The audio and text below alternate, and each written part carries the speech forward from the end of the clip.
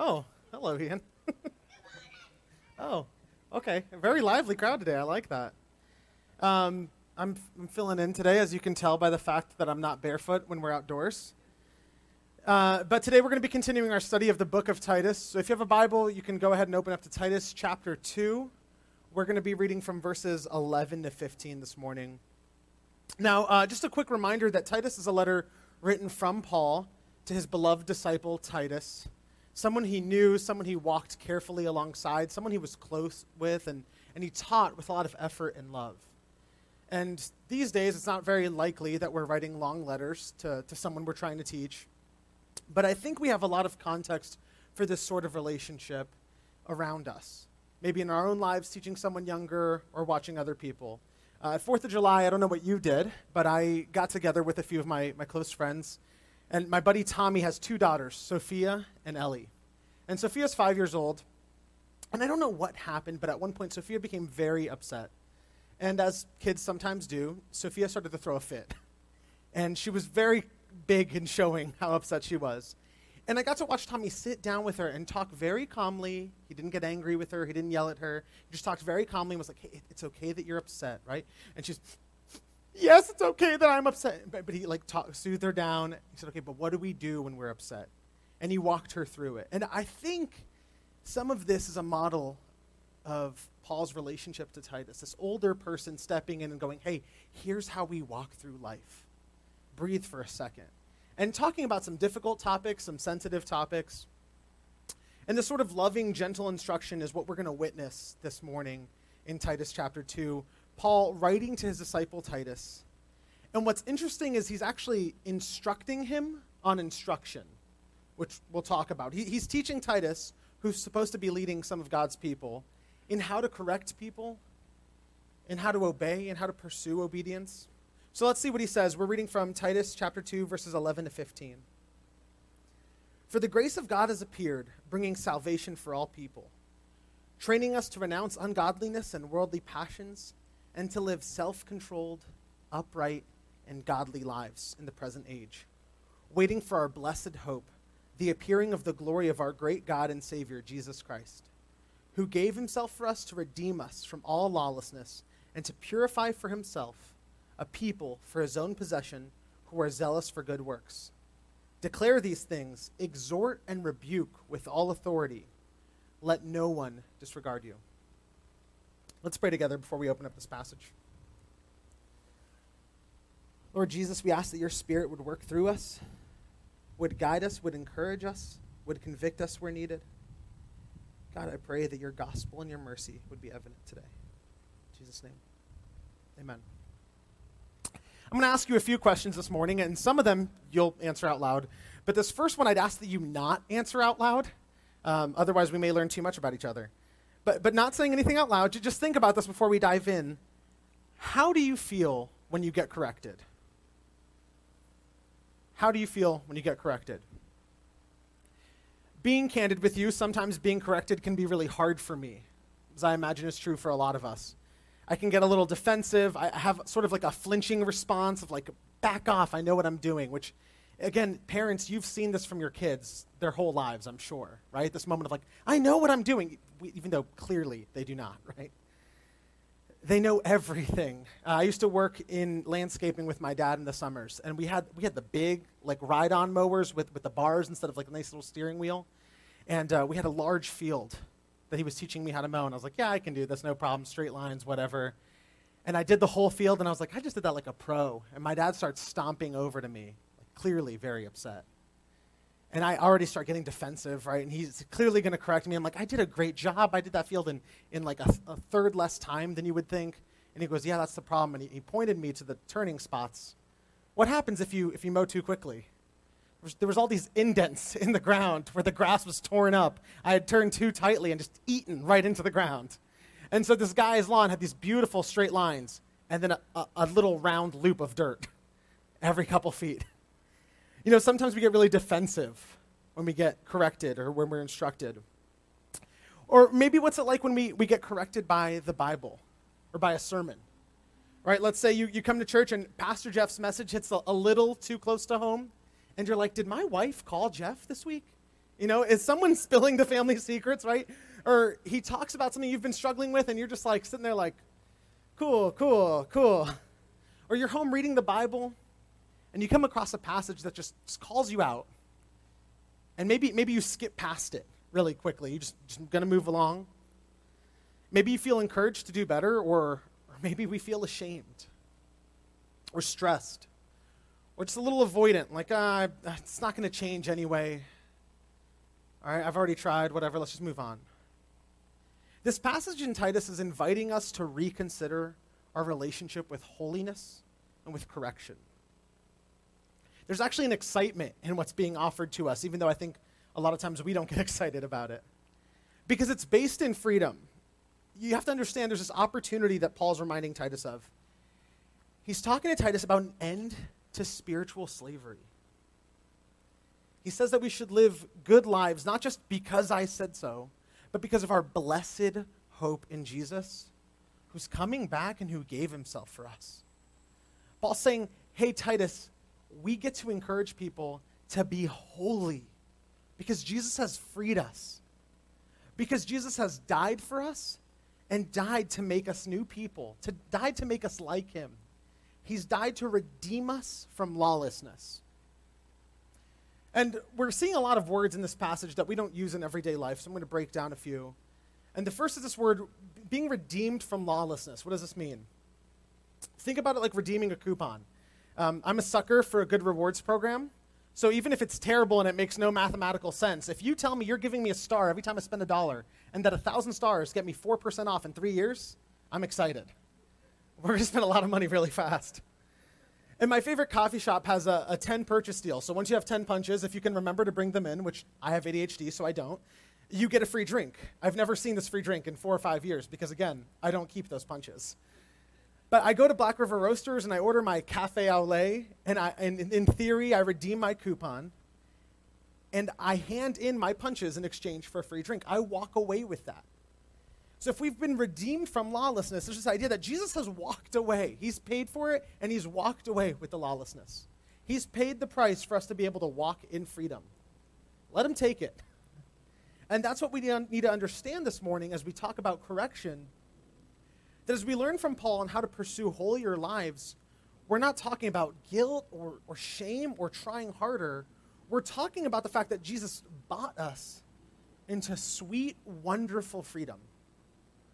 That he paid for it, and he's walking away with the slavery that we've been carrying to sin. It's been redeemed. And the first thing that we see is that we have freedom from sin. In verses 11 to 12, it says, "For the grace of God has appeared, bringing salvation for all people, training us to renounce ungodliness and worldly passions, and to live self-controlled, upright, and godly lives in the present age." So because of God's wonderful grace, we have been saved from lawlessness. And what we miss out on is that this old life, it was slavery.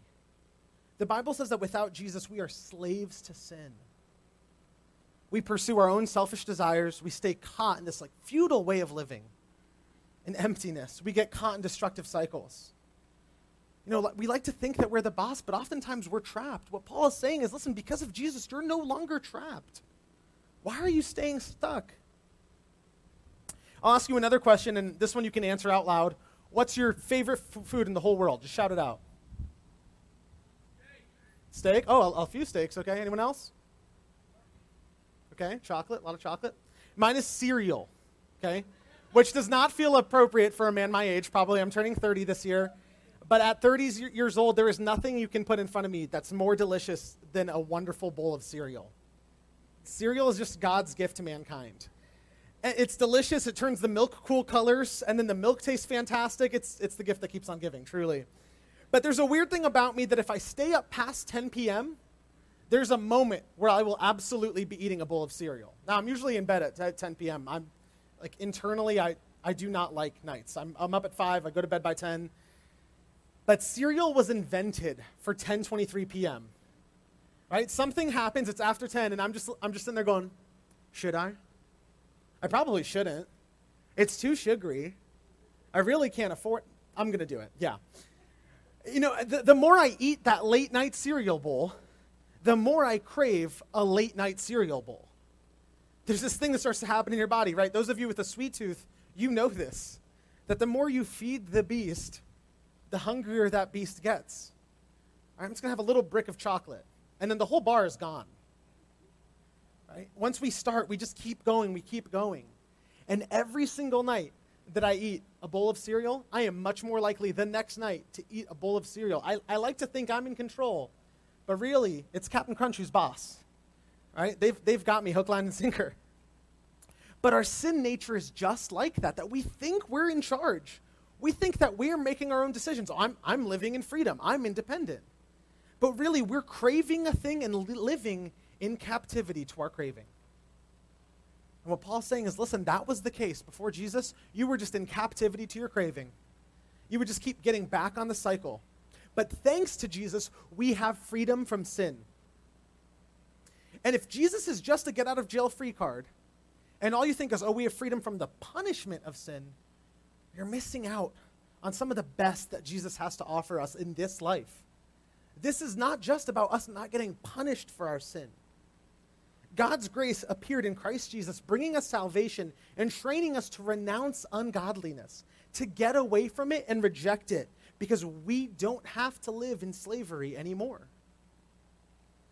I want you to think about this for a second, because we often have destructive habits. And it's funny to laugh when it's, a bowl of cereal, although, frankly, post-pandemic and 20 pounds later, it's not funny to laugh at a bowl of cereal. But if for you the gospel is just about missing out on punishment, I wonder if you're letting yourself stay in a cycle that Jesus has opened a door to. You're saying, well, I'm trapped. There's no way out, but the door is wide open. You are not locked in. The cage is broken. Paul is excited about the freedom that we have from sin. And we just think, oh, we're being corrected. Here comes Dad mad at me as I finish mowing the lawn. No, he's saying, what are you doing? Staying stuck in this thing that you were freed from. And again, don't answer out loud, but it's worth thinking about what patterns in your life just feel outside your control. How do you catch yourself making the same mistake over and over again? Hurting people in the same ways over and over again. Making a decision that 5 minutes later you're like, that was not the great call, over and over again. Is it forgiveness that you just haven't been able to offer because there's just so much hurt? Is it bitterness growing in your heart? Is it judgment?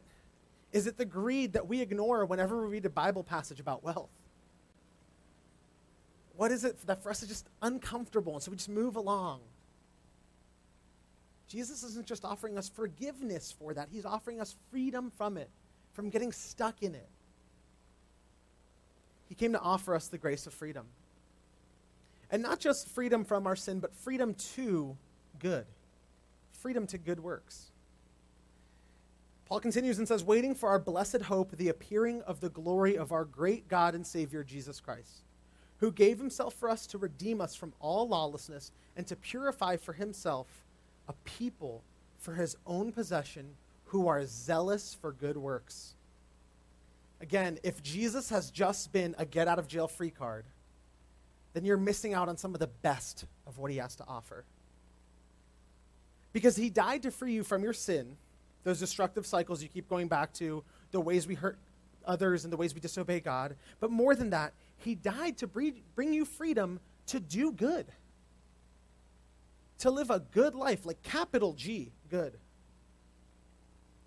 You are free to do really good work for Jesus. And frankly, it takes freedom to do really good work. Because a lot of times when we do what Jesus is calling us to do, when we live our lives the way Jesus did, there's a tension around us. People suddenly don't agree with the decisions we're making. I mean, if you look at Jesus' life, there was a lot of disagreement with him pretty regularly. He needed to be free to do that good work. And he offers us the same freedom. Because suddenly you're free to care about the things that matter. You're free, instead of in the same old cycle of wanting what you want, wanting what pleases the people around you, wanting what gets you power and fame. You're free to want what Jesus wants and to live a life that has real meaning and value. To serve others in a way that will really truly bless them. To live in a life that constantly connects you to the love and grace of Jesus. You are free suddenly to pursue all that God has for you. And that's such a gift because if we believe in the God of the Bible, then we believe in a God who truly desires to give us every sort of good imaginable. This is where we get obedience wrong. We read the Bible and we think that God is often trying to restrict us. He's some maker who just puts on arbitrary rules to test us. And I get it. It's easy if we're not careful to read the Bible like a rule book. Let's consider some of the rules we find in Scripture. If you read Proverbs, it tells us a lot about who to spend time with. It tells us a lot about business decisions. It tells us about money and romantic relationships.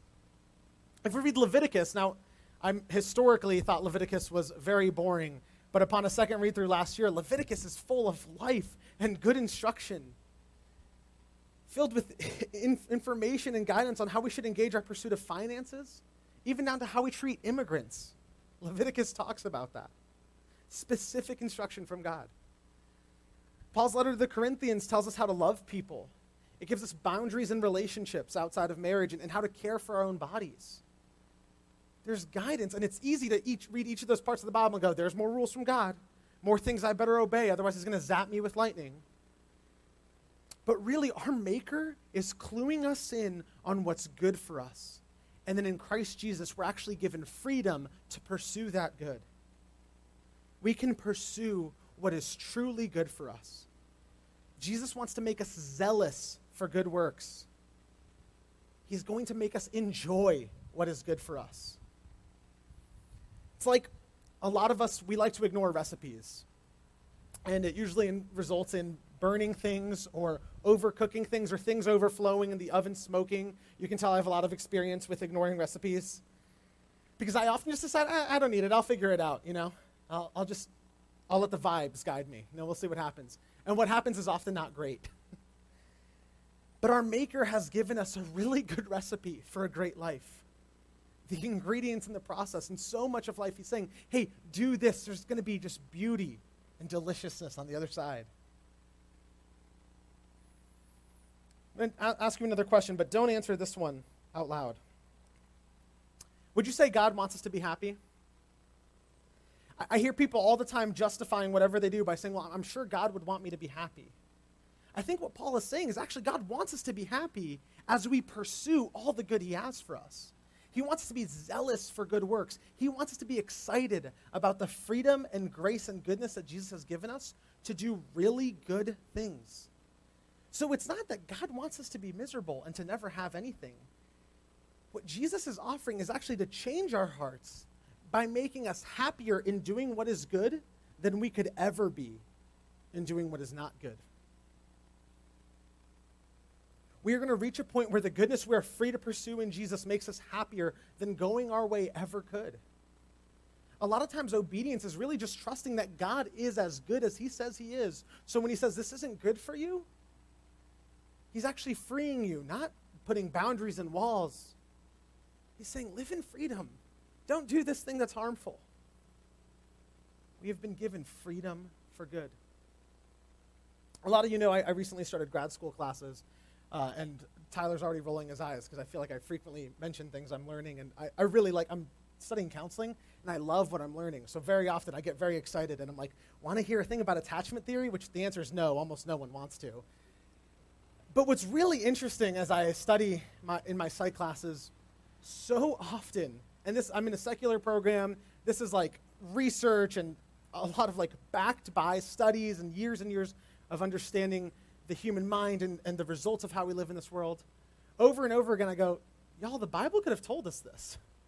Recently, we were talking about parenting and what good parenting looks like, and verifiable data that this specific model of parenting is the number one statistically best way to get good outcomes. Good relationships with your kids. Kids are self-reliant, but also connected to the family and connected to other people, all these things. And 90% of it is yeah, literally, that's how God teaches us how to relate to our kids. And if we would trust him and do it that way now, but it's all of how God teaches us how to relate to our kids. A lot of us, we take one part and we're like, this is the part that matters. No. If you read Scripture and know God's heart for how we live in community and how we live as a family, and know the heart of teaching and grace, all those things, all of that builds into actually best psychological outcomes. Imagine that. Imagine our Maker teaching us how to live with one another. You don't even have to do the research. You can just pick up your Bible, and verifiably, it is what leads us to the most life. So we have freedom to do good. And finally, we have freedom to teach. And in verse 15, he says, declare these things, exhort and rebuke with all authority. Let no one disregard you. Again, I said that we're going to explain a few words today, and in this case, exhort and rebuke. We're going to be talking about those in a second. But let me just give you a little bit of context first. This last passage is an encouragement to teach others to obey within this freeing, life-giving instruction that Jesus has given us, right? But first, we have to have a frank conversation, because this is exactly the sort of Bible passage that we sometimes love to misuse. We take it out of context, and we weaponize it to make ourselves be right. What do I mean? If we're not careful, we take a sentence from Scripture and use it to mean anything. And I always tell our students, no puzzle piece makes any sense until you have all the puzzle pieces. And every line from Scripture needs to be placed in its context. So first, I want to remind you that this passage is being written to Titus, who plays a very specific role in his local church and has been trusted by Paul to keep leading and teaching that church and putting people in places of authority. And Scripture says very clearly that not all of us are called to be teachers and should presume to be teachers, and that teachers will be held accountable for how they use their authority. So we need to be really careful when we read a passage written to a specific person and say, see, the Bible says I should let no one disregard me. Because that ends up with us arguing with Walmart cashiers about their political beliefs. Because this person should not be allowed to disregard me. No, we have to be very careful. But secondly, we're actually given more of an understanding when we look at the original language, which if you're multilingual at all, you understand that when things switch languages, direct translations do not work. I cannot tell you how many arguments we've had in my family, because I'm Brazilian, so my parents' first language was Portuguese. Mine was until I was 4, and then it was English. And so in my head, growing up, I just translate whatever I would say to people in English, I then say in Portuguese. Well, there's certain things that have a lot more weight. Sarcasm looks really different. And so sarcasm that's really mild in English is actually really rude in Portuguese, which is what I found out after being corrected over and over again and getting in trouble a lot as a teenager. Humor, all these things. And so there's little nuances here when we look at this language that really matter. So Paul's telling Titus to exhort and rebuke. Now already we're dealing with two words that we don't really use very often. So a quick definition of exhort would be to encourage or to urge someone. Okay, encourage people. Say it with emphasis. And rebuking is sharp disapproval or criticism. So he's saying encourage and criticize people. That would be a quick, loosey-goosey modern translation. Which some of us were like, oh, I can encourage, and some of us are like, oh, I can criticize, right? Or probably all of us in the right circumstance, we can criticize. But what's interesting is that in the original language, there's a little more meaning that we can miss out on, especially in the word exhort that Paul leads with. In the Greek, exhort has this connotation of closeness. It either means, depending on how you break it down, this two suggestions of either you draw close to someone so you can correct them, or you correct them to draw them close. Like to bring them closer to you by correcting them. It's like if you're taking a hike with your kids or frankly with anyone with ADHD and we like to wander off, and you're like, hey, you grab them by the arm and say, there's a cliff right there. You're going to fall off. Stay on the path. You're literally drawing them close. You're bringing them in.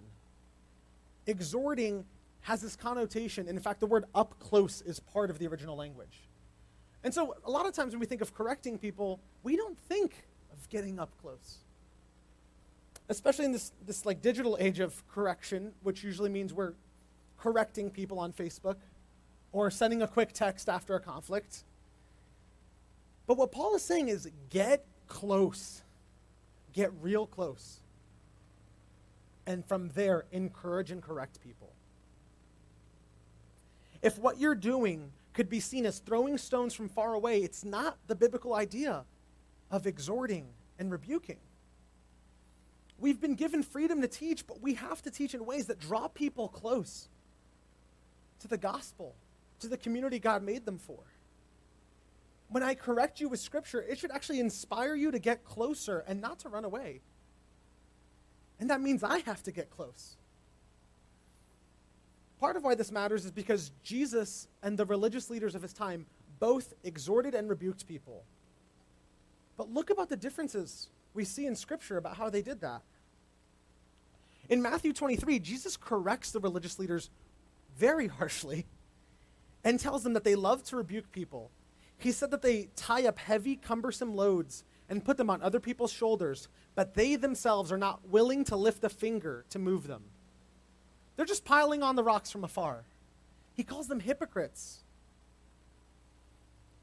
But Jesus, on the other hand, sat with the woman at the well to ask her about her love life. He had dinner with Zacchaeus, who was a known bully and thief. He knelt down by the woman who was caught in adultery. All these people were drawn close. Jesus got close to them, and he drew them closer. And from closeness, they were corrected. It's not that he spent time with Zacchaeus and was like, Zacchaeus, you're a real swell guy. I don't know what Jesus said to Zacchaeus at that dinner, but he left making amends. We see that with each of those women, too, who spent time with him. They left, changed, different people, more obedient people, free people, because they were drawn close. Think about what a difference this would make in our lives if we would teach and encourage one another from a place of closeness instead of criticism and harshness. Think about this. It's pretty easy to be critical of parents, I feel like. And I've heard from so many parents that no one gets to say a word about parents until they have kids, right? I see this a lot at stores, right? A kid's pitching a fit, and everyone's rolling their eyes at that child, right? Oh, if that were my kid, they wouldn't be screaming in the shop, right? I don't know about that, right? But what if instead of judging another parent, we stepped close to help them? What if we gave our time and our energy so that our parenting friends could get some rest? So we have more rested parents.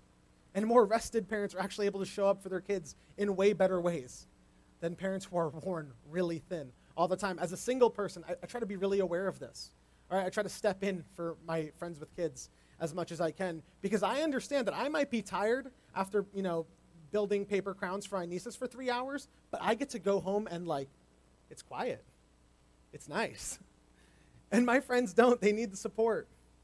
If you notice that when we baptize infants as a church, we actually agree as a community to help raise those kids in the faith. So we've actually taken vows. If you've been here for a baptism and you're a member of this church, you've taken vows to get real close in supporting those kids being raised. Instead of, in 5 years, complaining about them when they're in Sunday school. And, I don't know what they do in Sunday school. Throwing bricks? I don't know. Not bricks, sorry, the little blocks. It's actually on us. We love to go, oh, that's their parents' problem. Wow, those parents should really do something about that. Well, actually, according to the vows we make as a community, and according to what Scripture says, we should do we should step in. Hey, it looks like you could use a hand. It's easy to judge other couples, right? To gossip or to make passing comments or just silently evaluate from afar. Again, I was at a wedding on Monday night, and often at a wedding, and I noticed it this week, we agree as a community to support the couple. So when our married friends are having trouble, we don't get to just judge from afar. And frankly, we don't get to step in really late in the game. It's ours to step in, to get close, to teach and to encourage. Hey, you seem like you're arguing a lot lately. Is everything okay? You seem really mad lately when I spend time with you. What's going on? Notice this isn't saying we don't correct. It's saying we correct from up close and personal so that we know what's going on. We know the situation. I've shared before that I have a tight circle of friends, guys I've known for years and who I consider my brothers. By the way, I hear some stories that a lot of y'all are confused about what my actual family situation is and whether or not I have siblings, because I will simultaneously tell stories about my brothers and being an only child. So just to clarify, I have some close friends who are my brothers. We have no blood. And so we're really close and we're really involved in each other's lives. And we consider each other family. And one of the things we've had to practice over the years is correcting and teaching in love and from up close. It's not that unusual for one of my sisters-in-law to reach out and say, hey, you need to talk to your buddy. Because I don't know what's going on with him, but he just seems really angry all the time. When I try to talk to him, it's just affecting our marriage. you need to talk to your buddy. And a lot of times there's just something going on that friend just needs someone to step in. I wonder how much healthier our marriages could be if we felt we had that need for support, right? And we had access to it. But it's often common for one of them to sit down with me. Hey, you don't seem like yourself lately. I'm worried about you because you did this, and this doesn't seem in line with who you're called to be in Jesus. What's going on? This correcting from up close that we do as a community for each other. It's so easy to judge from afar, but we've been given freedom to teach, to encourage, to correct, to draw close and help people to find the way when they're stumbling. And frankly, this takes freedom in Jesus, because this requires the Holy Spirit's deep, powerful love to do well. But when done with the Holy Spirit, correction can be a beautiful means of establishing connection, of bringing someone into the community they belong to. The fact that so few of us experience this as a sign that we can be closer is actually a sign that we need to be sitting down daily and asking the Lord to give us strength and to help us love our neighbors and to help us love our church and to help us correct people in grace. Because what this all comes down to is our King Jesus, who is coming back. Jesus who's made a way for us to live with him now, not just in heaven. Not a get-out-of-jail-free card, but a life lived in freedom, in grace, in community, in joy. Our communion with Jesus doesn't start in heaven or when he returns. It starts today, daily, experiencing his love and freedom and the gift of the resurrection, giving us freedom from sin, freedom to do good, and freedom to teach. Let's pray. Lord Jesus, it is only by your freedom that we can leave captivity. It's only by your freedom that we can live real, full lives, abundant lives. It's only by your freedom that we can lead others to that same grace and mercy. So Jesus, would you make us free? For those of us who know you, would you make that freedom more evident and real in our hearts? Would you help us to surrender? Would you help us to lay down our pride, lay down our criticism and our judgment? For those of us who don't know you, Jesus, I pray that you'd awaken in us a hunger for you, for that freedom and grace and mercy that only you can give us. Help us to be your love to the world. In Jesus' name, amen. If you're able, please stand